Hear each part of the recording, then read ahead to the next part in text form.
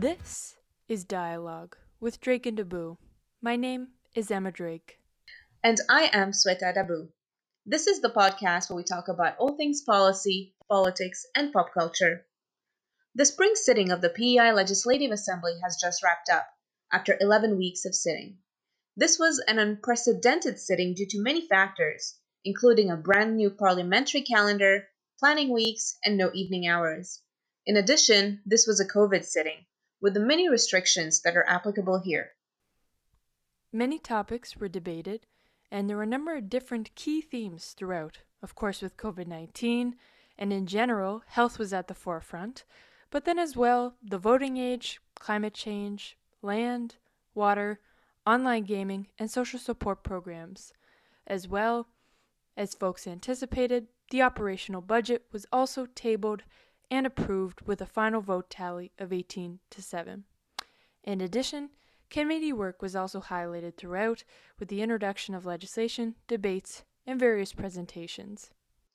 While a lot of folks were watching the proceedings, few followed it as closely as journalists who reported on the prominent debates and kept the rest of us updated. With us today to discuss the spring sitting of the legislature is CBC legislative reporter, patio enthusiast, and accordion player, Carrie Campbell. Thank you so much, Carrie, for being with us this afternoon. Our first question for you is, how are you doing on this sunny Sunday afternoon?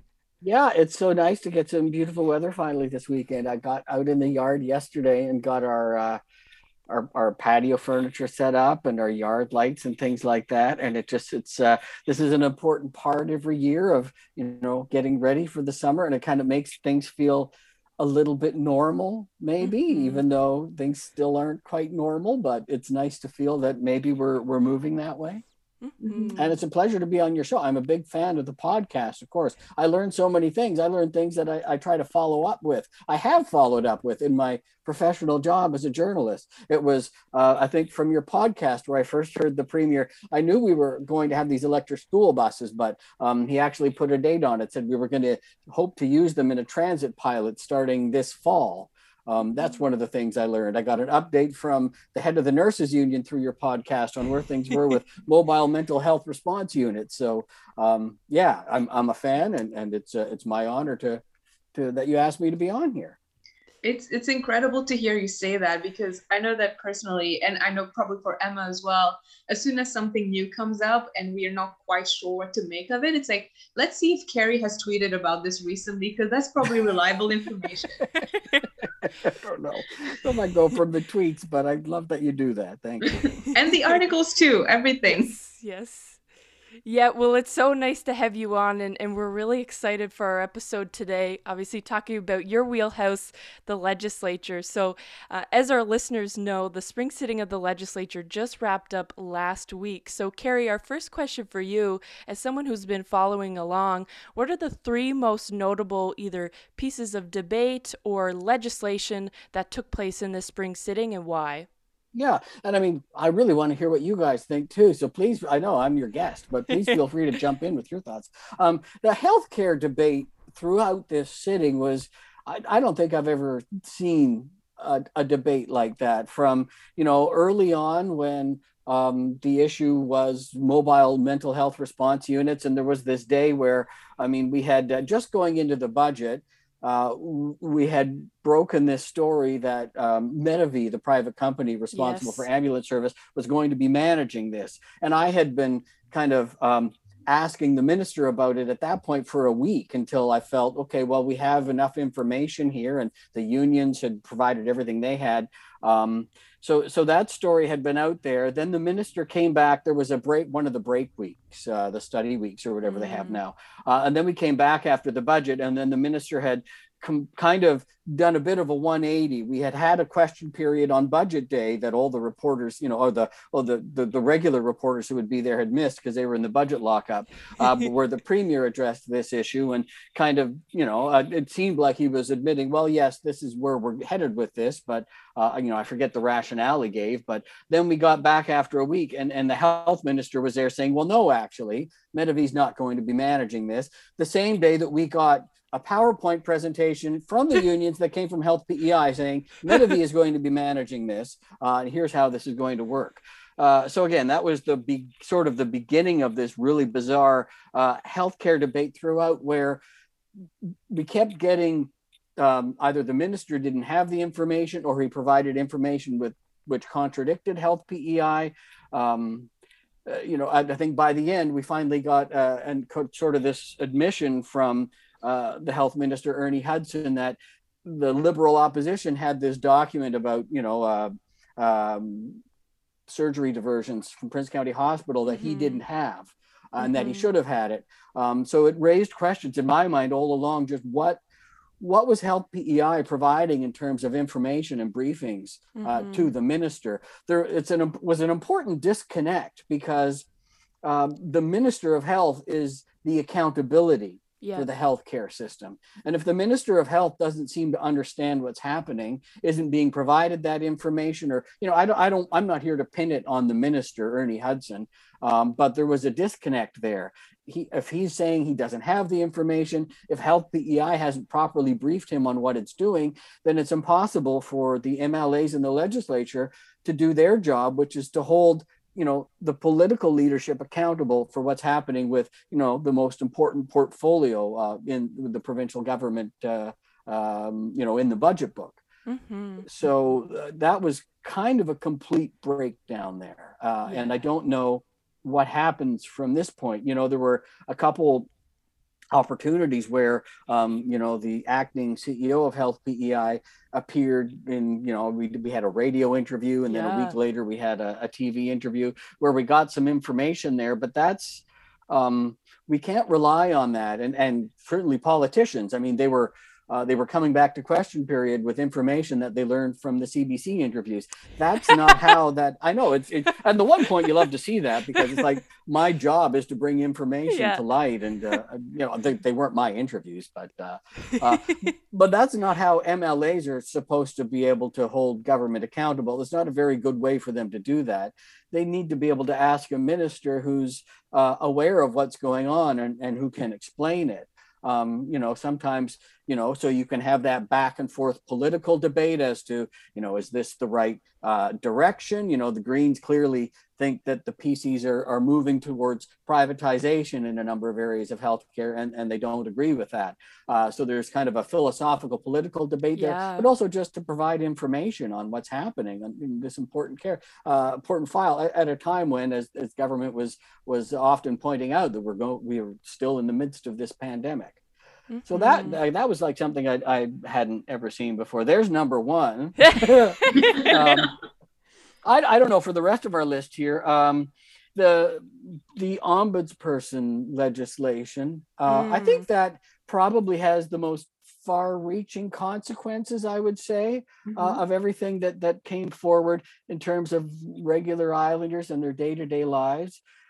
It's funny, you look back, the day that passed second reading, I didn't even realize that Herb Dickinson, the only NDP MLA PEI's ever had brought forward a bill in 1998, trying to do the same thing. And so he released a little statement the day after this one had finally passed second reading. And I also talked to him on the phone that night. This is what I love about PEI politics. It's like 8:00 at night. I'm on deadline searching through Hansard. I just found out this bill was tabled in 1998. I can call up the person who sponsored it, who hasn't been in the House since then. And he told me, "Oh, Carrie, I was just writing you a letter about this." So what Herb Dickinson the case he had made back in the day was this issue. You guys won't remember this, and it's not as much of an issue when we go through a change in government anymore. But especially in the Binns days, there had been, these stories of all the plow drivers lost their jobs because those are the Liberal plow drivers, and you hire the Conservative plow drivers. And this was something that I think Islanders became accustomed to. I hope that either they're getting better at hiding that, or less of it is happening. But this is what Herb Dickinson had said back in the late 1990s as to why PEI needed an ombudsman. I think the line from government at the time was, well, I mean, first of all, we're the smallest province. We can't afford this. Also, we have 27 ombudspeople that sit in the legislature. Were we to 27? It might have been 32 back then. Now that I'd have to look back. I can't remember what time we changed. Anyway, I think it was 96 was the year that we did the flip from the 32 to 27. So we had just gotten 27. So those were the 27 ombudspeople, according to the government of the day. I think there's an argument to be made that because PEI is so small, you might need this more than you do in bigger provinces, because I mean, politics affects people on such a direct personal level in this province. You know, when every MLA is responsible for, you know, just a few thousand people, and they feel that they need to call on that MLA on a regular basis with whatever issues they might have. That anyway, it was a long time coming. And there have been calls over the years. The Liberals promised in 2007, Robert Gibbs, that they would create an ombudsman. They never did. So that was it's nice to see something like that finally come to fruition. And I think I'm all for having those people in positions of power that can help hold government to account. So we finally got the child advocate, after the 2019 election. And here we are now with an ombudsperson on the way. I guess we shouldn't get too far ahead of ourselves here, but I think that was a significant piece of legislation coming forward. That was number two. Number three, I feel like I'm probably forgetting things, right? But I thought, just in the last week of the legislature, this debate around forests, that was really interesting, the way that came up. I don't think we're seeing, I'm curious whether Corey Deagle, he was the first person to bring up the questions. And then Peter Bevan Baker followed up on it the next day, if I recall correctly. I don't think we haven't seen like we did in the old days when I was covering the Liberals, where the backbench MLAs are clearly providing questions that they were provided by the minister. I don't think they're doing that at all. I'm curious what got Deagle asking that question, because it just seems like Stephen Myers was maybe just wanted to kind of broach this topic in the way that he did, getting it out there that, you know, this forest report is coming. I was told we might not even get it until 2023. That's what the department said, but that the news is not good. That's a very interesting way to put that public messaging out there for a government minister. I'm still used to ministers, governments trying to hide anything that's not good news, whether, you know, it's their fault or not. I mean, I think Stephen Myers, he didn't specifically say it, I don't think, in his answers, but, you know, this is a decade of deforestation, so it doesn't fall on the PCs. So it doesn't really make his administration look bad to get it out there. I'm still used to governments trying to hide anything that's not good news. Either making, groups in the community, maybe the watershed groups or someone come forward with these concerns, or, some industrious reporter to look at the numbers in a report and say, wait a minute, why are the hectares of forest down by 20%? I think they also oversold it on the first day when he put that figure out there, because in question period he said a 20% decline. It sounded like that was over a decade. It's since 1990. It's still a significant decline. Yes, and most of that decline would have been over the last decade, if that's what the figure turns out to be. But yeah, just to have government try to put out the problem there in the way that they did, I found was very interesting. And we had follow-ups pretty much every day on that topic, certainly from Peter Bevan Baker. So that was interesting to see happen. And then, that was three. I liked hearing so much debate about the casino, the iCasino. Yeah. I don't think we really got anywhere. I mean, we did get the Minister of Finance to commit that the revenues, which will kind of be a drop in the bucket in terms of healthcare spending, but that those will go towards mental health. There's going to be a review, which I think was already going to happen anyway, of the responsible gaming strategy. This is putting this on the list, and number 4 is kind of self-serving, because as a journalist, I love to see what I love to do more than maybe anything else is find something out that people didn't know about, put it out into the public sphere, and then watch people talk about it. Yeah, So this was I stumbled onto this story, and I'm not even really bragging here, because I think Atlantic Lotto got to the point where they had this casino operating in New Brunswick for like, I don't know how many months at that point, and just wanted the information out there, and were in this awkward position because they had never made an announcement, and it was going to be difficult to do one so many months after they did it. So I was interviewing their CEO, who's gone now, and he just kind of dropped that they had this. Then I saw the order in council go through. The PEI was going to follow suit. Yeah. And then, so anyway, a series of stories that we've had on that for the region. So yeah, it was. I love seeing that debate come up. The Liberals brought this up every day for, I think it was about almost 2 weeks. I think they brought this to question period. So, but there was a little bit of movement in terms of, I guess, where government is on this, but I think there's still a lot that we have to learn on it. So. Absolutely. And I think what's been also really interesting this last sitting is kind of the cohesiveness of the debate from start to finish. Typically, you find that people start with a topic, then that's resolved, and you move on to something else, and then something else. Whereas this time, it seemed like the same themes that we found at the start were also there at the end of the sitting, with not necessarily many resolutions happening in the meantime. But this year, of course, is a COVID year, which is very different from previous years in terms of covering the Legislative Assembly. Media especially has experienced a different setup these last few weeks.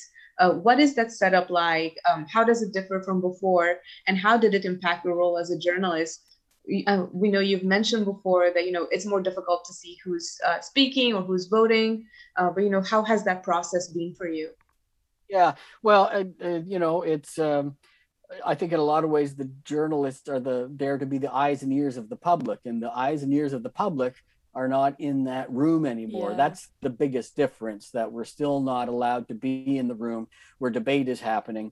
And so, as you said, Sweta, it's there are times when we can't see who voted. If they don't call a standing vote, if people are just putting their hands up. And I know we've talked to the clerk's office about trying to get a wide shot when they're doing a hand vote or whatever, but it's still we're missing a lot. When it's a voice vote, I was one of the concerns I had. Going into for instance, when the House finally closed on Thursday, you remember when Robert Henderson denied to give his unanimous consent for, I think it was for a bill to go to third reading. That was whatever, I think it was 2019, was it? And then the House had to continue sitting. You're not in the chamber.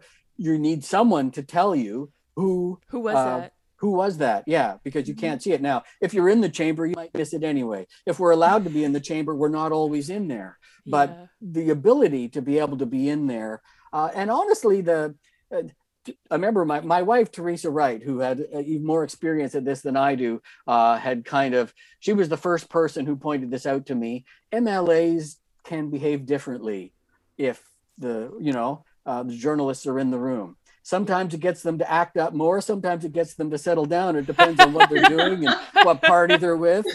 But it makes a difference to have the reporters in there, and it kind of reminds them that, oh yeah, because I think sometimes they do maybe forget that this is being recorded, observed, written down in Hansard. So you miss that.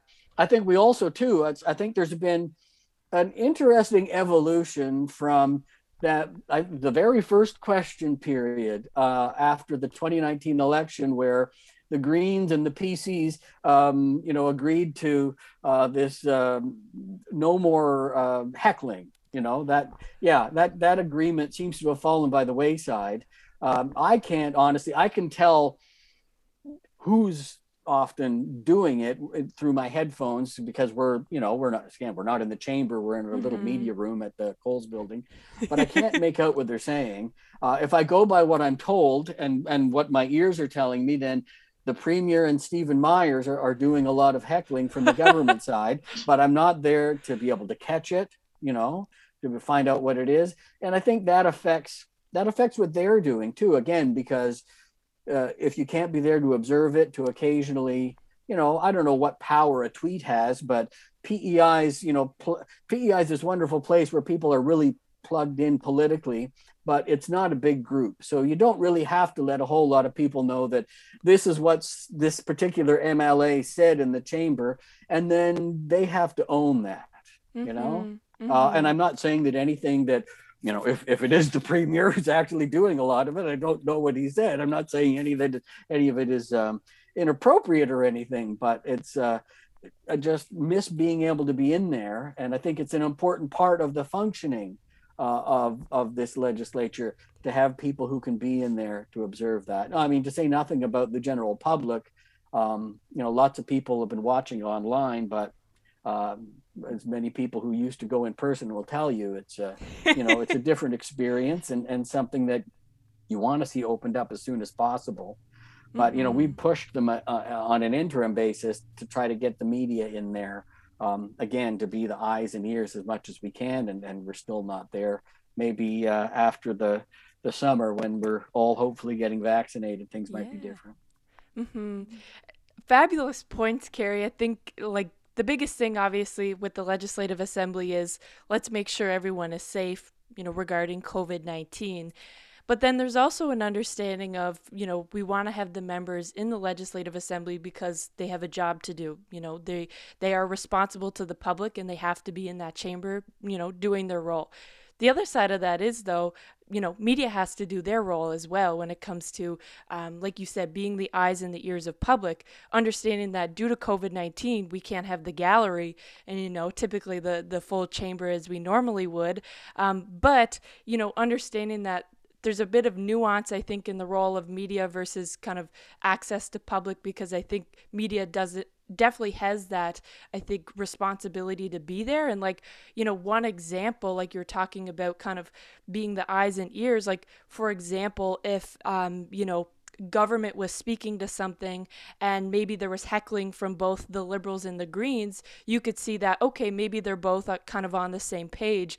Or, for example, if opposition brought something up and then we saw that, government wasn't really heckling, but only the Liberals were, maybe you could kind of reduce from that, okay, yeah, maybe government is on side and this will move forward. Like, there's a lot you can pick up from that. Or someone from one party speaks, you hear the banging of the desks, but you don't know, right? Because you're not in the chamber. It actually can tell you a lot if certain people from other parties are joining in on that, if certain people aren't joining in on that. Again, all kind of context around the dynamic of that room and sort of the shifting alliances and things like that, and the relationships among the parties, which at times in this sitting seem to be a bit strained certainly between the Liberals and the Greens. So yeah, all that information, and we're missing out on a lot. Yeah. And I think, too, more so now than maybe even, before 2015, when it was a predominantly two-party legislative assembly. Now with that dynamic of those relationships either between the three different parties or even between some MLAs within one party with another, and just kind of the different people-to-people politics associated with that, maybe you would never expect. You don't pick that up in the media room. You pick that up in the Legislative Assembly, and it's hard to kind of understand from that, okay, do we think this person's going to vote in favor? Or we know because they haven't been heckling on this, maybe they will vote in favor even though we think that they won't.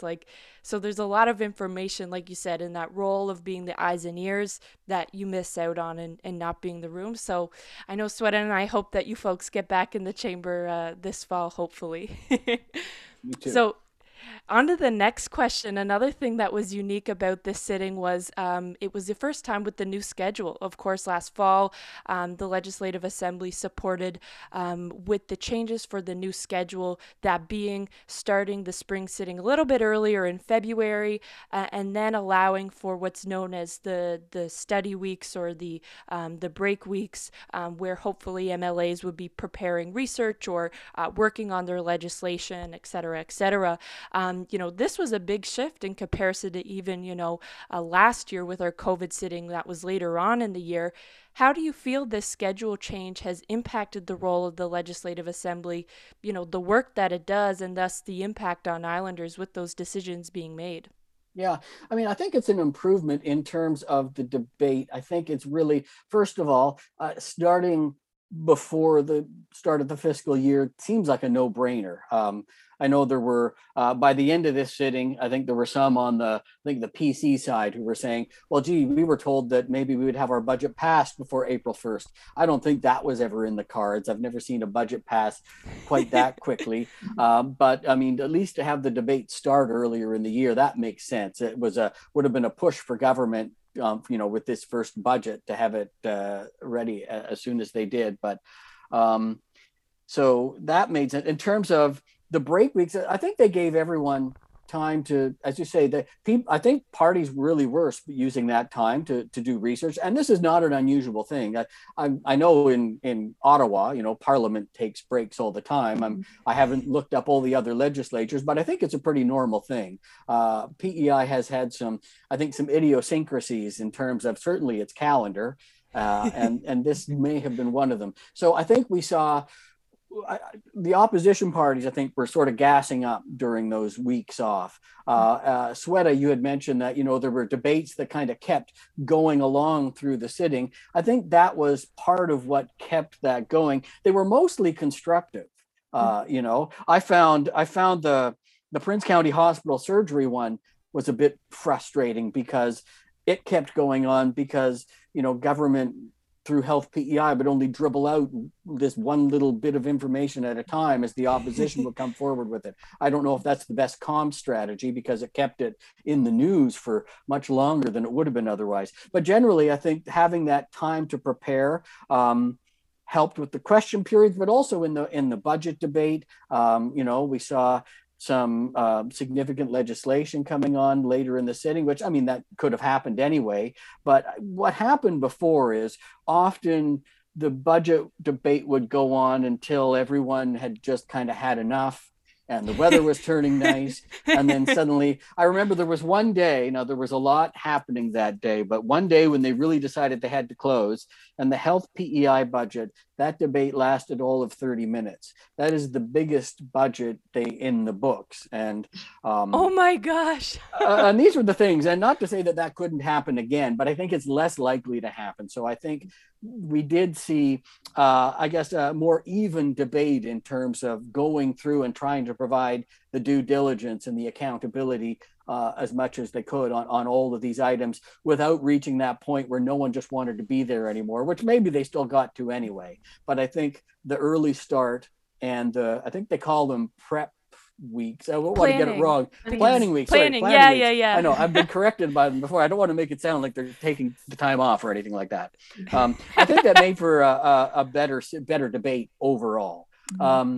I do miss, I have to say this, I miss the evening sittings, even though, I would, as a parent with young children, I was trying not to have to cover them as much as I could, when we had them, because it was just difficult and so I can totally understand why that recommendation was on the books for so long, that they shouldn't have those. Because if you happened to be a parent with small children and you had to care for them, then that did make it more difficult. Not that other professions don't face difficulties, but this is what I miss from the evening sittings is, first of all, there were times when, more than other times, they would, like I said, they forget sometimes that this is being recorded, everybody's listening, and MLAs would say some things that they would later wish they hadn't said.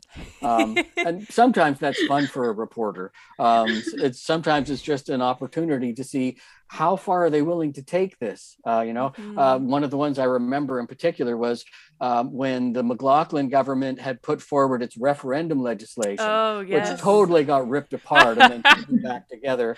But at one point, the Justice Minister, Jordan Brown, was asked, this was one of these evening sittings things, that, if the Guardian wanted to run an editorial on, proportional representation or whatever, would they be allowed to? And his answer was, well, it would depend what's in it. which is like, it's Oh. one of those jaw-dropping. And again, this is what would happen, I think, in the evenings, is people would say things that, They're a bit tired, yeah, like, yeah, eh. and you don't think the people are paying as much attention. So, No. yeah, I remember putting that in my story, and then Jordan Brown coming the next day saying, "I never said that. They got it wrong, or whatever." Again, that's a great compliment for a journalist when you know you got it right, and then the Yeah. person is saying you got it wrong because they didn't want to have to own that. So Yeah. that's what was fun about some of the evening sittings, or things that just get a little bit wilder or weirder or something. Alan McIsaac going on his little tirade in. Tirade, maybe that's not the word, but his on the Holstein cow, right? When there Oh, was the, yes. yeah, Bush Dumville had the private members bill to make the red fox PEI's animal symbol, and it had come from this class that had put this forward, and these kids had watched it go through the process for years, and then it finally gets onto the floor of the legislature, and the Liberals were not happy with Bush Dumville right then because he went renegade, and so Yes. Alan McIsaac tied up that whole debate for, there's about 40 minutes talking about all the great things about Holstein cows. The other thing about evening sittings is members would just walk into the media room and want to casually chat with you. It was good for kind of keeping those relationships going, learning Yeah. things that way. So I don't want them back at all, but I do miss these things. They seem to be gone. We'll see now, maybe after COVID, if some of that we might get back in some ways. But I think, from hearing you talk, it seems like the main difference is really all about momentum right now. Not only momentum, from the first day to the last day of the sitting, which, can now be better maintained when folks have like those planning weeks in the middle to get some work done, but also momentum throughout the day. You start in the morning and you keep going strong till the end of the day, as opposed to letting your guard down in the evening and, starting to say things that might be fun for us to listen to, but might not be fun for the elected officials later on. I used to hear a rumor that, maybe some of the members, as you might do, might have had a glass of wine with dinner or something too while they were out. So maybe they came back and were just a little more likely to be feeling a little more talkative. I don't know. And it's as they say, loose lips sink ships. I've never heard that, but I really like that line. Carrie, if I'm remembering correctly, I think the sitting that you're referring to in relation to former Minister of Justice Jordan Brown was, I think that was spring 2018. I remember it was like the longest sitting ever, and it was like 30 degrees, and they were in the House in like June. I remember, I think it was Premier Wade McLaughlin, Jordan Brown, and Tina Mundy had posted a video of them like singing about how long the sitting was going. Like, it was a weird time in the PEI legislature, and it was just, I think, like you said, like you get to kind of a breaking point, and then things kind of take a little bit of a shift where it's like, there's the premier and two ministers singing in front of the legislature. That's very bizarre. Or saying things that I remember that. I went out. Yeah, someone sent me. We heard something, and I went out from the media room. They were just packing up at that point from doing their little karaoke or lip sync or whatever that was. It was that was an odd time, but the good old days. Something else that we saw this sitting was, like many others, we heard the word consultation a lot. It's kind of a favorite word of everyone at any given point in time. This time specifically, whether it be about government's inquiry into the consultation on the Opposition's Police Act, or be it around government's consultations around the online casino, be it around consulting with the PI Nurses Union around the mobile mental health units. This word has come up, a number of times this sitting, and that's nothing unusual. So what role do you think consultation really plays in the Legislative Assembly? Is it really looking at improving legislation, or do you think it's kind of a political tool to just check off a few boxes?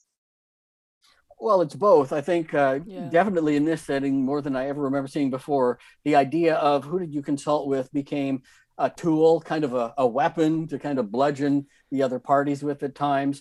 It sort of started as using this idea as consultation as, kind of an escape hatch for a couple government ministers. You remember the Green Bill to lower the voting age to 16. Yes. And some PCs that were in a bit of a bind because they had supported that when Peter Bevan Baker brought it forward in what was that, 2016, 2017. 17. Yeah, there were 4 PCs that had voted for that, and then it seemed like the PCs were maybe not wanting to see it go forward at this point. Of course, Yeah. back then they were in opposition, now they're government. So we saw a couple ministers say, well, yes, I did that back in 2017, but then, wow, I heard from my constituents, and they don't want us to do that, so I'm going to vote against this. And of course, there's no way that you can find out, well, it's a weird thing to do. And I mean, it's an important thing for an MLA to reflect the wishes of their constituents, but it seems like that might have been a politically expedient way to try to get out of supporting that bill. And it also raised questions for the Greens in particular. Well, which constituents were you talking about with this? Because I mean, when you talk about whether you should extend the franchise to a certain group, if back in the day when we were talking about extending the vote to women, we probably shouldn't just go ask a bunch of men, do you think this is a good idea? And this is the argument that the Greens made, because I mean, I remember looking at that debate. I know at some point one of the two government ministers, Matthew McKay, and it was Brad Trivers, was the other one, talked about some of the people they'd spoken to, and it wasn't a sampling of 16 to 18-year-olds or 17-year-olds in their districts. It was kind of everybody, and probably a lot of people who already have the franchise. Yeah. So to not support a bill to extend the franchise based on people who already have it, saying they don't want that to happen, that's not maybe the best type of consultation, or the best use of a consultation to go forward. So that was one example. You mentioned the Police Act. I think by that point I think that what happened with that Green bill, there were other questions from the Liberals as well about, did you consult with this group, that group, the Federation of Municipalities? There was government asking about the Federation of Municipalities, this particular, everybody was doing that. At that point, I think consultation became a way to try to poke holes in other legislation. So with the Police Act, there were these concerns raised about the degree of consultation with police on that. That change was to give people who might have potentially been wronged by police a longer window to be able to report that. I don't know if that's something where you expect the police to necessarily be in support or if you need them to be in support. So yeah, that was an odd use of that as well. We saw, the Greens then I think it was trying to get back at the Liberals. I mean, Hal Perry, remember how infuriated he became during debate on his bill to make the internet an essential service. And those were questions from the Green Party about, well, did you consult with the small internet service providers, et cetera? I mean, I think there are times when you want to have as broad a consultation as possible, and everyone will always bring up the Water Act consultations. Yeah.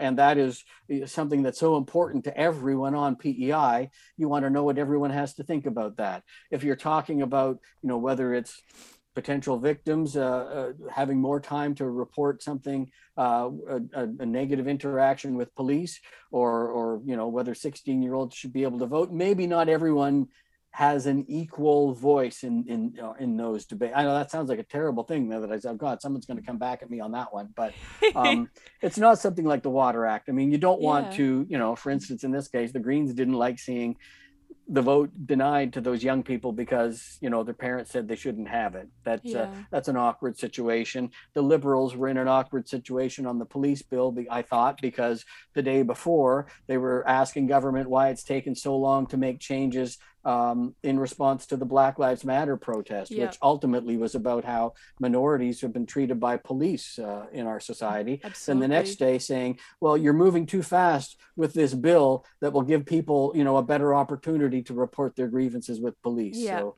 yeah, it kind of got weaponized. It became a political tool. And I don't know if we can get back to somewhere where it's used mostly as the important tool it is on things like the Water Act to make sure that, everybody gets a chance to have their input on topics where that's really important. Mm-hmm. Yeah, I think those are great points. Like there's, I think, a required nuance when it comes to consultation. It can't be just kind of like this thing that's just kind of generally talked about, like, oh, we need to consult. I think without looking at, who are the key people who are impacted by this, maybe who historically have not had a voice on this, who would be most I think detrimentally impacted by this. Like when we talk about, for example, like the Water Act, like you said, like it is the general population, but also there are different stakeholders, for example, from agriculture, from watershed groups, and like ensuring that those voices are at the table, recognizing kind of that role that they play. And like with everything, like you can't just take this kind of broad approach where it's just like, oh well, we talked to everyone and this is what they had to say. Like you said, like there has to be a bit more of like a respect for, I guess, the diverse people around the table where you're talking to them. But yeah, no, I definitely agree with all those points. And it makes you laugh. Like I know I laughed at a number of the different points that you brought up, but it's also quite frustrating too, right? Like when you think about, for example, the Election Age Act, and, you have mentioned Minister Trivers and Minister MacKay having, consulted with people and said, you know what, 4 years ago, supported extending these rights. 4 years later, I talked to some more people in my riding, and you know what? These rights should not exist for these people, and I take it back. Like, and for me, I was really struggling with how do you get from A to B, and also who did you talk to? Because there wasn't too many details around, like, what was, the age group of the people that you talk to, do they already, like you said, have those ability to vote? So it's a bit goofy, but I think it's also a bit frustrating at the same time. Yeah, no, for sure. I think the value of a consultation is sometimes limited by the transparency of that consultation. Otherwise, it can just become a tool for government to try to justify the thing it was going to do anyway. So, yeah. And that's the thing when an MLA says, "Well, I talk to my constituents," unless they've gone to some lengths that they just don't have time for on every issue to try to document that, then you just have to kind of take them on their word. And sometimes consultation needs to be you need to be able to see the paper trail. Mm-hmm. And that's why I think the Water Act was great, because as I recall, I think a lot of that information was made public. So yeah, exactly. Like I think being a bit more clear on what that looks like because when MLAs say, "Oh, I consulted with my constituents," well, what does that mean? Did you phone 5 people and say, "Okay, great job done, I talked to people in my community," or did you host an online kind of town hall? If so, what was kind of the turnout? Did you host kind of like an in-person social distance outdoor type consultation? Was there a survey? Like we never really talk about when MLA say in the legislature, "Oh, I consulted with my constituents," whereas like you said, in specific examples like the Water Act, like there's the receipts there to say here's what was done, sort of thing. So maybe looking forward to a bit more clarity on what that looks like moving forward. But yeah, okay. As we know, and as we've been talking about, a lot of different things that were discussed in the legislature this past sitting weren't concluded, whether it be due to, well, who did you consult with, and let's pass this into the summer sort of thing and not have to deal with it now, or whether it be items that simply required a bit more time in a more genuine form. What do you feel will be the primary issues now moving from the spring sitting, and that Islanders can expect will continue into the fall? Well, one thing I'm waiting for some clarity on, I'm waiting to see a plan from government on how it intends to meet its net zero targets. Honestly, I'm kind of waiting for government to explain what its net zero targets are. Now, part of this is because I was off after knee surgery. I missed the fall sitting, but I've tried to catch up, and I still, I think government needs to explain what it means when it says it has a net zero energy target for 2030. I've read what it says on the webpage, and then a net zero emissions target for 2040. Because I think when people talk about a net zero target, we tend to think that you're trying to, you're talking about net zero emissions, but the target for 2030 is not that. That said, government announced these targets, but still hasn't said how it intends to achieve them. 2030 is coming up quite quickly. Yes. especially when you think about how, the pace with which a government can move, the pace with which you can make, significant changes in the way our society functions to try Yeah. to reduce emissions. We've spent a lot of time talking about the electric vehicle rebates, which will help 100 Islanders buy electric vehicles this year. I don't know how many vehicles we have on the roads. I'm going to throw out a figure. It's probably around 80,000 registrations or something on Mm-hmm. PEI, Mm-hmm. between personal and work vehicles. So that's not going to get us very far. And we have 6 electric school buses, more of those to come. But we saw on the last or second last day of the sitting, the Special Committee on Climate Change Yeah. released its final report with a bunch of recommendations there. For the minister, Stephen Myers, who this is the sitting where he used the Simpsons analogy to describe how his ministerial role works compared to the committee that provides him with recommendations. It took me a while to understand what he was talking about when he said, you're watching the opening of The Simpsons and it shows the baby, Maggie, driving the car. Or is that the baby? Yeah. Mm-hmm. And then it pans out and the mom, Marge, is driving the car. And the baby is the committee and Marge is Minister Stephen Myers. So anyway, that's to say, what if anything comes of all those recommendations from the Climate Change Committee, it'll be up to Stephen Myers, I guess, and his government to decide what to do with those. So I'm waiting to see that plan because we have this, I think it's an ambitious target once I understand the 2030 target. I'm waiting to see the plan for how government intends to get there. The other thing, of course, the Lands Protection Act. Yes, It's sir. like so much time was spent. They subpoenaed a report, which the last time that happened, I don't know if a committee, how far you'd have to go back to try to find them subpoenaing a sitting minister. Yeah. I know I got a copy of the subpoena from, it was like 19 years ago or whatever. It was a bureaucrat with I think it was the Canadian Food Inspection Agency. Oh, They wanted okay. him to testify on, I forget what outbreak it was, one of the potato wart or something like that. Yeah. So we had a committee subpoena this investigation report from the Justice Minister. He delivered it. They put forward a couple of recommendations.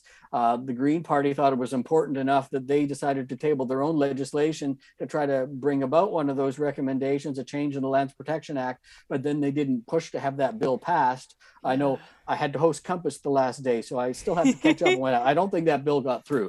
So there was not much of anything happened on that front, and there's so much public interest in terms of that particular issue, how we manage ownership of property on PEI and how we provide oversight of that. So the minister said, Boyce Thompson, that the Land Matters Advisory Council the government put together will deliver its report in the fall, and that's when he'll make changes to the Lands Protection Act 2.0, as he says. It's truly amazing. Sorry, I know Sweta has a question after this, but I just want to get this in.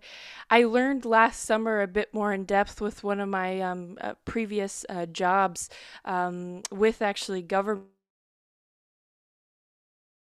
about the land. Isn't really something that I was terribly interested in before, and I don't know, it was never just something I got into, but then in the summer I had to do a lot more research, and like the 40-year history of royal commissions, white papers, the Carver report, etc. It is truly amazing how much research and work has been done on one particular issue with really no movement. It's really shocking. And also, I think the ripple effects beyond just the Lands Protection Act, for example, when we look at, how it impacts municipalities and the Municipal Government Act, and how it impacts other things such as, with that, their electoral processes and, planning and zoning and things like this. Like, it is truly, truly amazing how long that whole process has taken. So, when people are saying, oh, we'll make changes in the fall, I'm a little bit skeptical given our history on this, which is so, I think, coincidental, because if we go back to, I think, the history of PEI and absentee landlordism and a lot of the, I think, really restrictive regulations we have in place, from just I think the history PEI has had with the finite amount of land that we have and wanting to ensure that's protected, it's really been a little bit, I think, off brand for us in the last 40 years to not be a bit more assertive on this particular policy, which I think is disappointing because that's 40 years of development without planning, and I think a lot of waste of land really, and strategic vision on that, both in land use but also the environment and a lot of other things. So it's truly amazing. It's really shocking also. So we'll see what happens in the fall. Yeah. Maybe we'll be talking about this next year too. I feel a little bit chastised actually by your very well-founded skepticism given the history of this, because I know better, and I guess here I am thinking, oh well, we'll get that report in the fall, we'll see changes. You know, one of the things we learned because of the committee that had subpoenaed that report that nobody's seen yet, the investigation into that Brendel land sale. One of the things we found out, the other recommendation, they had one recommendation to close a loophole in the Lands Protection Act, as they described it. The other recommendation was around, you remember in 2019 when this was a fresh issue still, and Blois Thompson came forward and said, we're going to close the loopholes. We started this process to again review the Lands Protection Act, even though people have said, you know, you don't need another review. You need to go back to the reviews that were done before. But there was legislation tabled that fall to make, he said, were some immediate changes that needed to be made. Well, we just found out, at least I did, through this committee report, that those changes that were passed were never enacted. And the concern was apparently that they had thought they were trying to strengthen the wording in the legislation to help IRAC be able to determine when multiple corporations are controlled by the same person. Yes. And so that was never enacted because they were worried apparently that it would have some ripple effect on farm families. I think it just gives you some sense, as you just did with what you said, Emma, as to how difficult it is to make changes here, because here you had the minister introduce changes. They passed in the House, and yet they were never implemented. Yeah. So, no, this is not the end of the road, and thank you for making that clear. No, absolutely. And I think, you know, what this also brings forward too is the idea of what happened before then and now. We know some sort of consultations happened, and, you know, during those consultations, political will was clearly lost in trying to make these amendments. So who had a minister's ear in the meantime? And, you know, has everyone who is a stakeholder in this kind of bill and this sort of amendment, you know, has everyone had their chance to have their voice heard? Or is it, you know, that some voices are unequal to others, and, you know, who knows what those voices might be. One point that you brought forward, though, has been looking at, you know, committee work. For a long time, you know, committees were exactly that. It was, you know, Liza driving the car, and then you look back and it's actually March. But recently we've found that legislative assemblies have been very, very active, especially in this sitting, looking at the Standing Committee on Natural Resources and Environmental Sustainability, bringing forward, you know, the Water Act regulations and a number of other bills that have been brought forward by Standing Committee. And, you know, this fall and spring sitting, we've been seeing really, really numerous recommendations and a lot of legislation being passed. So how do you think the role of committees is evolving now, and why is that so? I mean, I think it's night and day. I think you can go back to before 2019 and find examples where committees did great work, but it was always just kind of if government was going to let them do that. Yeah. Because government controlled the committees because they had the majority of the votes on the committees. So, you know, the example that was probably reported on the most was when the Public Accounts Committee wanted to call witnesses, the opposition members on Public Accounts wanted to call witnesses to talk about e-gaming.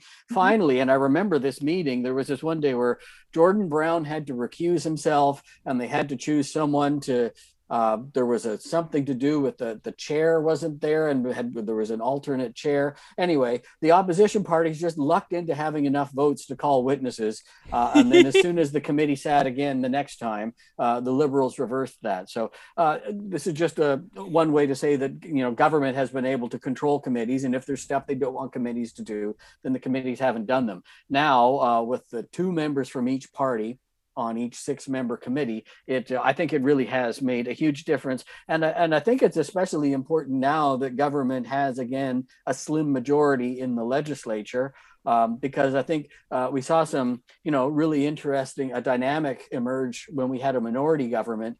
And I think to a certain degree, that's not continuing. Now, whether a lot of that has to do with the PCs having one more seat, or it's because we're 2 years into this and some relationships are getting frayed on the edges. But I think the committees are, I don't think you can overstate what difference it's meant to have no party with control of a committee, and with the opposition parties, if they want to, having enough votes that they can carry the day at committee. But I don't know that there are a lot of examples where they've needed to. I know there are some of these committees where we've been told, and I know they're always kind of skirting the line. They might get called out for sharing privileged information, but told that the votes were unanimous, that they received consensus among all 6 MLAs from all 3 parties and put those recommendations forward. Now it's still up to government, of course, what it's going to do with them. But yeah, you cannot overstate the difference that is made in committees. Yeah, and just to jump in there, I know Emma has a question as well, but what do you think the fact that more bills are being brought forward by standing committee, how do you think that's affecting debate in the House? Because clearly for, something to be brought forward, you would have had to have multi-party support. And, do you think that political parties are more or less likely to speak for or against a bill? Well, yeah, I mean, it's. I think they have some kinks to work out there. I don't know if you're referring to. We had a number of bills come this sitting from the Legislative Management Committee, and there's a rule change, and I can't explain it because I don't. I think it was explained to me, but I'm going to have it explained to me several more times. But just basically, they send bills to the Legislative Management Committee now. Maybe you guys can explain it. You guys are up on this more than I am. Some of the bills, when they impact the functioning of the legislature in some way, I think is what it is. But we have like weird things happening, I would say. For instance, with the Ombudsperson Act, which is to create a new independent officer of the legislature. So that came from the Legislative Management Committee. It was on paper, it's sponsored by Hal Perry. I went through the Hansard of the debate trying to find quotes. I don't know that Hal was really the person pushing that forward through the legislature. I was told by government that it was developed in the Premier's office, then put forward to Legislative Management Committee. It seemed to be the leader of the opposition that had the most to say about it when it was in debate. I think there's a problem there finding who takes ownership of that bill. Yeah, that's one of the issues that I think they have to work out. But I know other parliaments send legislation to committees. It's more of a regular thing. And I know our opposition leader here, Peter Baker, has been asking to see more of that in PEI. So I think he's gotten what he wished for a little bit. I don't know if that's what you're referring to with the stuff coming out of Leg Management Committee, but yeah, well, it's funny, in this city, we didn't seem to see a really ambitious legislative agenda from government. The most far-reaching bills seem to be some of these committee bills, 1 or 2 of the opposition bills. Now, then I go by and I find that, one of those government bills that I looked at early in the sitting that got passed, small bill, had really big implications for some people. We still need to go back and go through those, but yeah.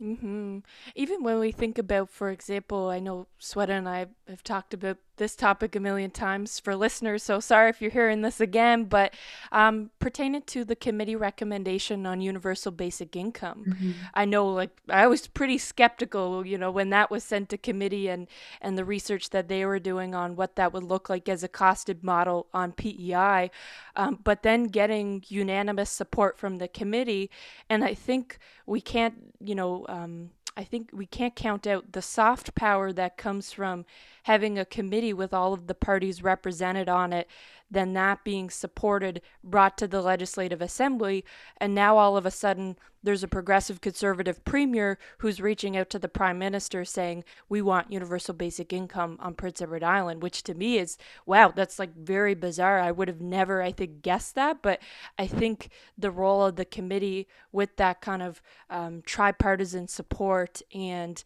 the role that it plays in more of kind of a soft power piece, it's hard to walk back either as government or as any other party that's represented on a committee when there has been unanimous support, because yeah, you might be like one of the few ones out, or you're walking back what you previously have had on record. And I think people are paying way more attention, I know, either from media or the public as to what committees say.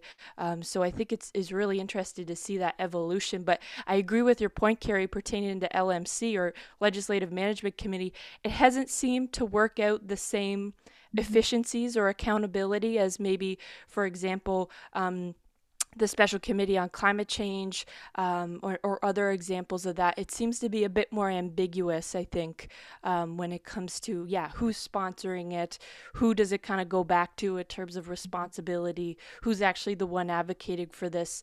I know that was a challenge, for example, with the Election Act for a long time, was it was housed within the Legislative Management Committee as it pertained to impacted the role of the Legislative Assembly, but as we know, that was something that there's been recommendations of for a really long time that just hasn't been kind of put forward. So definitely some things to keep an eye out when it comes to committees. Yeah, and on your point on basic income, I thought it was a pretty hollow request from government before to keep asking the federal government to give us a basic income guarantee when they had put no costing figures in there. They didn't seem to have calculated any costing figures. They weren't saying, here's how much money we're prepared to put into this as a province. Just, oh, would you give us this? I mean, sure, what province wouldn't take a bunch of federal funding for a new program like that? So, I mean, I wondered what it would take for, because I honestly, I didn't think any of those were serious requests until we had a figure, and I didn't know why government, wasn't going to put that together unless government wasn't really that interested in it. So it went to committee, and now we have a figure. It's a pretty big one, but what it would cost. But at least it's now that debate can move beyond that. At least it seems now it's a serious debate. There's a dollar figure that's been attached to it, and I was a little bit surprised that there was no mention of it at all in the federal budget. I gather the people in Ottawa that are pushing for this will continue to do that, but. Yeah, I think it's definitely something that we'll continue to hear, kind of going back to that question as to what we suspect to hear more from. It's kind of like the Lands Protection Act. I feel like this is an item we'll continue to hear. At least I hope. Maybe that's just me being, overly hopeful, but I don't think now that we have kind of, like you said, the dollar figure on it and then the pressing support for it from all groups that hopefully it won't die. We'll see. Our last official question for you, Carrie, is one pertaining to the media. I know we've talked a lot about, the Legislative Assembly and what MLAs are up to, but now we're going to shift gears kind of to your folks' role as the media. One of my favorite things when we're tuning into the COVID-19 briefings with Dr. Heather Morrison and Premier Dennis King is when Premier King says, now to our friends in the media, like this sort of thing. It's without failure. That is always the line. It's amazing that he always says that, but it's always, I think, a nice kind of consistency associated with the briefings that's kind of a bit more lighthearted, of course, than some of the other things that are being discussed. And as we know, though, there are many barriers that media face when it comes to being the eyes and ears of the public. We mentioned earlier, like, not being present in the Legislative Assembly. Other ones are, for example, the fluctuating number of questions permitted during the COVID-19 briefings, over the last year and some. Other concerns and barriers that media faces, for example, and I know you've talked about this before, is, for example, accessing freedom of information and protection of privacy requests, and just kind of some challenges with timing there. Just based on some of these barriers, is there room for government to work better with, quote unquote, our friends in the media? And if so, what are some possible solutions there? Yeah, well, I think it's funny with the COVID briefings. I think it's become a pretty important public health tool for government because it has such buy-in. So many islanders are tuning into that still every time it happens. It is not the best accountability tool for journalists. And I mean, one of the problems that we run into is understanding to whom we would demand that accountability, because I think for the most part, the Premier has done a pretty good job of handing this off to his chief public health officer. But in the beginning, I used to think about this a lot, less so now. Maybe I should keep thinking about it. Where is the actual decision making taking place? Are there health recommendations that have been impacted by, political considerations, economic considerations. It happens all the time, but you want to be able to, I guess, apply that pressure to get that accountability from the people making the decisions. And it's not always clear. It's difficult when we have the format we have. You're on the phone and you get two questions. Every once in a while I seem to sneak in a third. I know I have to be careful with that, or I don't know what'll happen, but it's but there's issues that seem to, because there's so much happening on this file, right? And every briefing, like, the briefing we had last Thursday where we thought we were going to be finding about what's our plan to deal with the AstraZeneca vaccine, things like that. Well, no, we found out we had a case at a childcare center. So there's so much that's happening. It's hard to dig in and try to get that accountability on anything but what's happening that day. There's one, for instance, I found it really strange early on, before we had the mask mandate for indoor public spaces, that we didn't have masks at the hospital. And so, I mean, this is, you weren't, it was kind of up to you or something if you wanted to at that point. And so that was something where I kind of wanted to make someone accountable for, what that decision was and what the potential public health implications might be. And I just found it really challenging to try to do that as a journalist. Another one is, this was brought up just in the last week of the legislature by the Liberals. They were asking again about vaccinations for support staff in the hospital. I know this issue has come up before. I'm still not convinced that we had all the information that maybe we wanted to have in terms of what the plan was to vaccinate everybody involved in the healthcare system, the people who are cleaning the hospital rooms, the people who are working in the cafeteria. Now, I could be corrected on that. Maybe that was in the plan, but it's been difficult to try to kind of pursue different avenues like that. You can't get much accountability from a couple questions on the phone, and especially when there's so many other important topics every day. So I think it's been a great, I think, a public health tool, but it's not an accountability tool. I guess it's not meant to be, but as journalists, we try to do that. And then on freedom of information, I think you mentioned that as well. This is kind of funny. I'm used to fighting for stuff, but there's a new kind of fight that I've only seen in the last couple of years. So I'll give you an example of the old kind of fight that is still ongoing. I am still waiting on information from the previous administration. Oh, no. Yeah, probably on more than just this file, but this one particular file is there was a death in custody. And I'm trying to get the circumstances around that. I have reported a little bit on this fight to get this information, because there's been one ruling from the Privacy Commissioner already. I'm waiting on another one. There are other jurisdictions where this would just be public information. You don't need to have the name of the person, but the circumstances. Absolutely. The John Howard Society says that's important, even if everything is fine. People still need to know that. Yes. People need to know that this was unavoidable, that this person received the proper care, etc. Absolutely. There was a story I covered. This is a few years ago now. You guys might have been in school still, but it still seems fresh to me. This was there were two suicides. Well, there's been more than that, but there were two suicides at Hillsborough Hospital. One of them was not reported, and under law required an inquest to be held, and no inquest was held until we found out about it through freedom of information. And in that case, the daughter of the woman who took her life, the second of these, wondered if they had done what they were supposed to after the first suicide, might they have learned things that could have saved her mother. Wow. Important things there.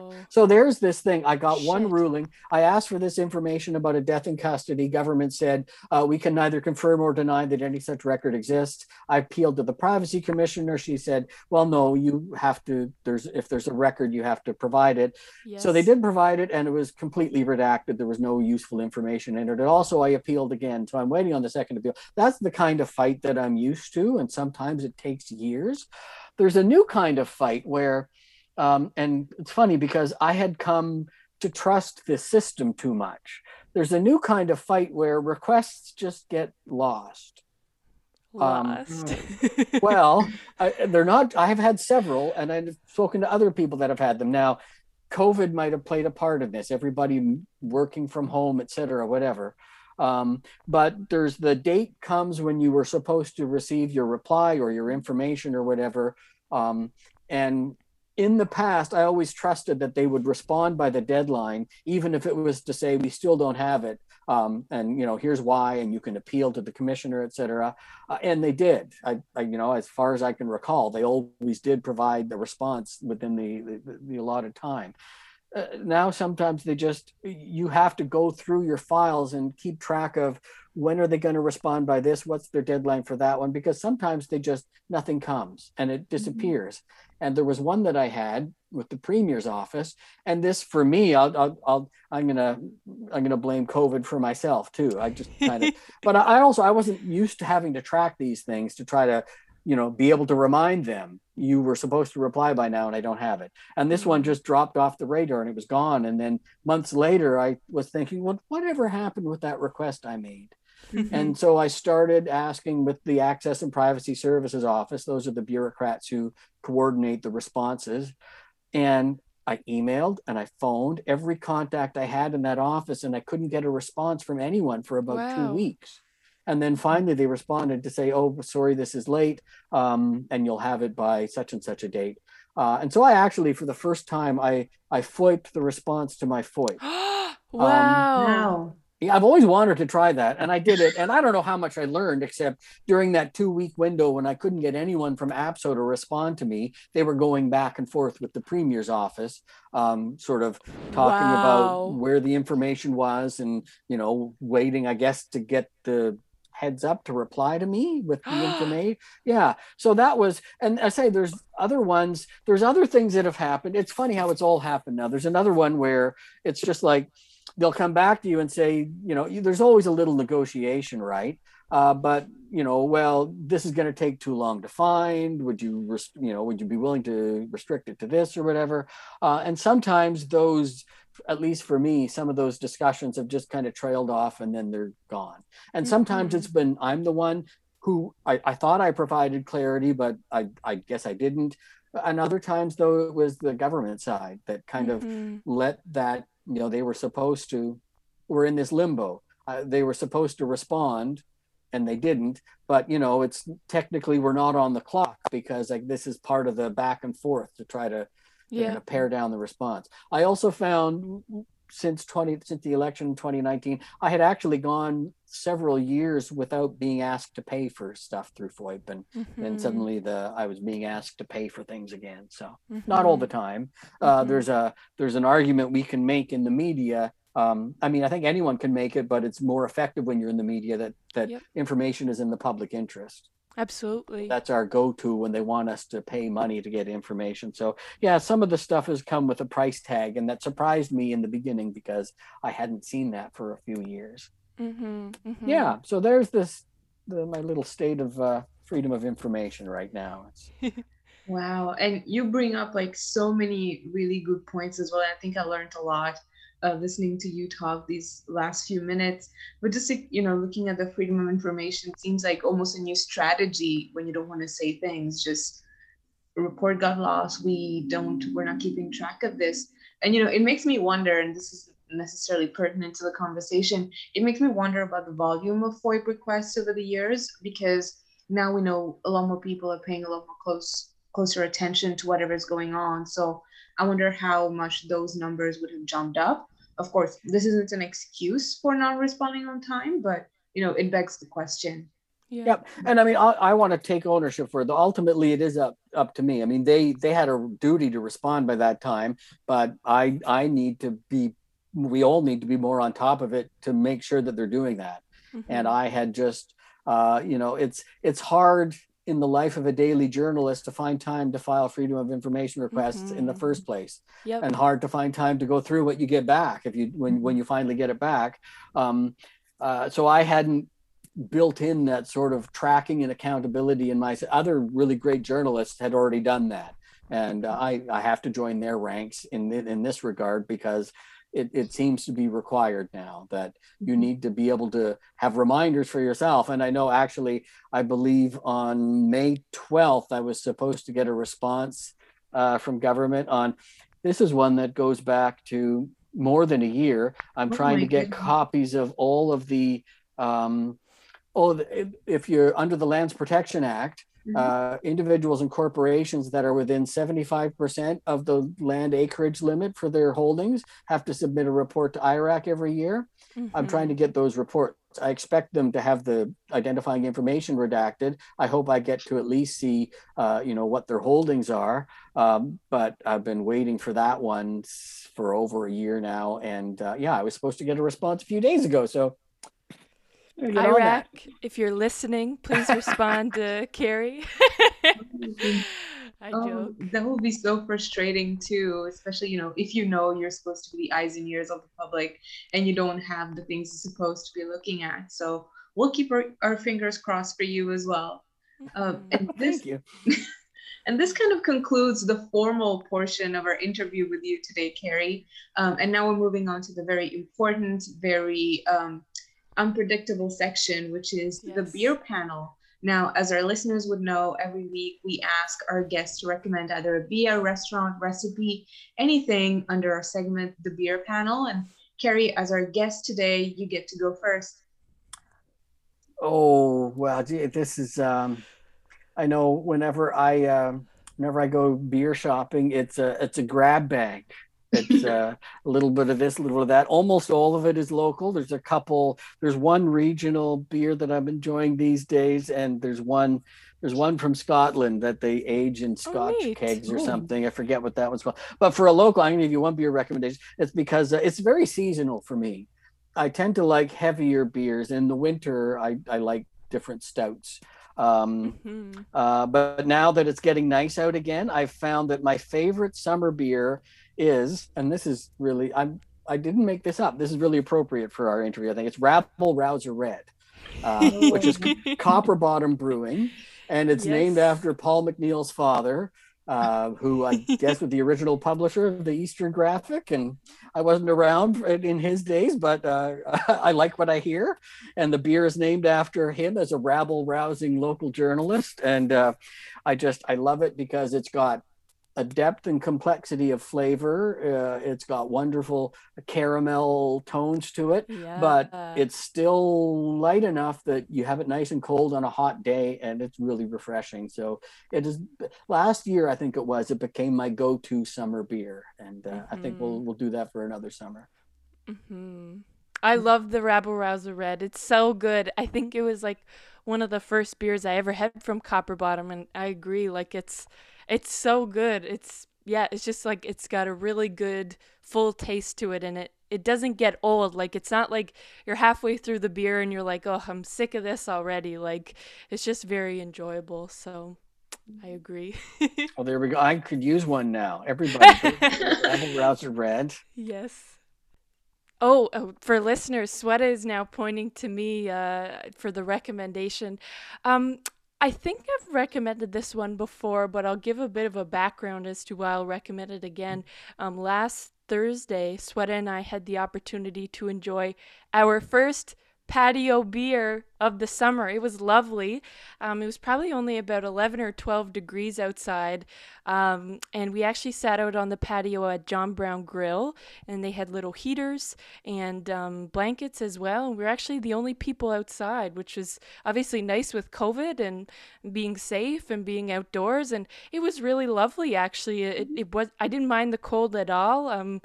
And obviously we had the option to move inside if we had to, but anyways, you forget how much it's nice to sit outside and just kind of enjoy a beer. So my beer for that evening and what I'll recommend today is another good summer beer is the White Noise from Upstreet.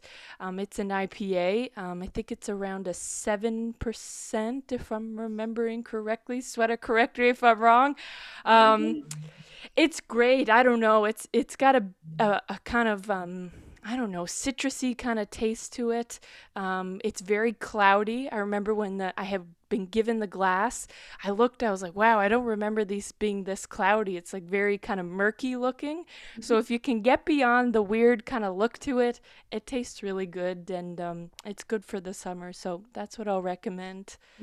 I'd just like to throw in on your patio story. I think we need to expand the patio season in PEI. I remember Yes. pre-COVID, we were driving to Ottawa and we stopped off in Quebec City and went through Old Quebec. And the Quebecers were sitting on the patios drinking their beers outside on March break in the snow. Yes. And just loving it. And I thought, well, why do we have to wait until it's, it doesn't have to be 14 degrees out. We could be outside when and it's funny because I was downtown with the kids about a week ago and I saw some people out on the patios and it was not typical patio weather. So I thought maybe that's one thing that COVID has done, even though PEI, we haven't had the restrictions other places have, but, maybe we can at least understand and appreciate that, we can spend more time sitting outside and doing those things. And it's kind of nice. Mm-hmm. And one new thing that I've really enjoyed seeing around this past winter has been the plastic domes that some restaurants have had. I know John Brown had a couple, Violet House had a couple, and they had chairs and heaters, and people could sit outside in the snow and just still be warm and cozy with their bubble. So I really enjoyed seeing that around town this past winter. My beer recommendation for today is also from Bogside with caramel notes, and it's the Munich Smash. And as Emma talked about patio drinks, and I was also going to talk about the first patio beer of the summer. So it was my first time trying the Munich Smash this last Thursday at John Brown. And it was great. Like, it's definitely a sipping beer that, is great for an evening out when you're just chatting with friends for a few hours and, having a nice meal. I'd also like to recommend a restaurant, though. Emma and I had the opportunity yesterday to go to the menu tasting of a new restaurant from Mauritius called The Dodo. So it's on 30 Exhibition Drive, which is where the Wilson gas station is, right opposite Abu Ghraib Driving School. So it's a new restaurant. It's the first ever restaurant with Mauritian food in it. So I am obviously very, very excited about that because certain things I don't have the patience to cook, and the food is just delicious, tastes like home. The crispy chicken was great. It just so tender, very well seasoned, just melts in your mouth. Mm-hmm. Mm-hmm. Yeah, which was a really, really great experience. Mm-hmm. Now I need crispy chicken and a beer. Oh, yes. Can't go wrong.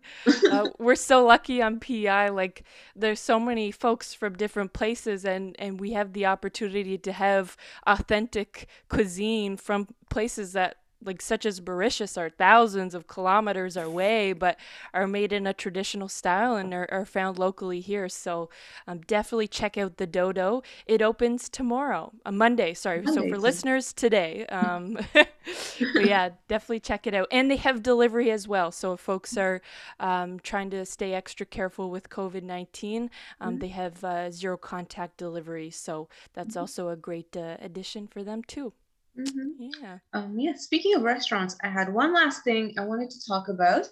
And as Emma knows, I love fish and chips. I think there was a summer a few years ago where that's all I would order from restaurants. And then I had this ranking going on in my room with like the list of best fish and chips. But I have been told the best fish and chips from PEI was actually at the Kensington train station, which is the Go Fish Eatery. And that's where I had planned to go have supper today. But unfortunately, in the early hours today, the restaurant burnt down.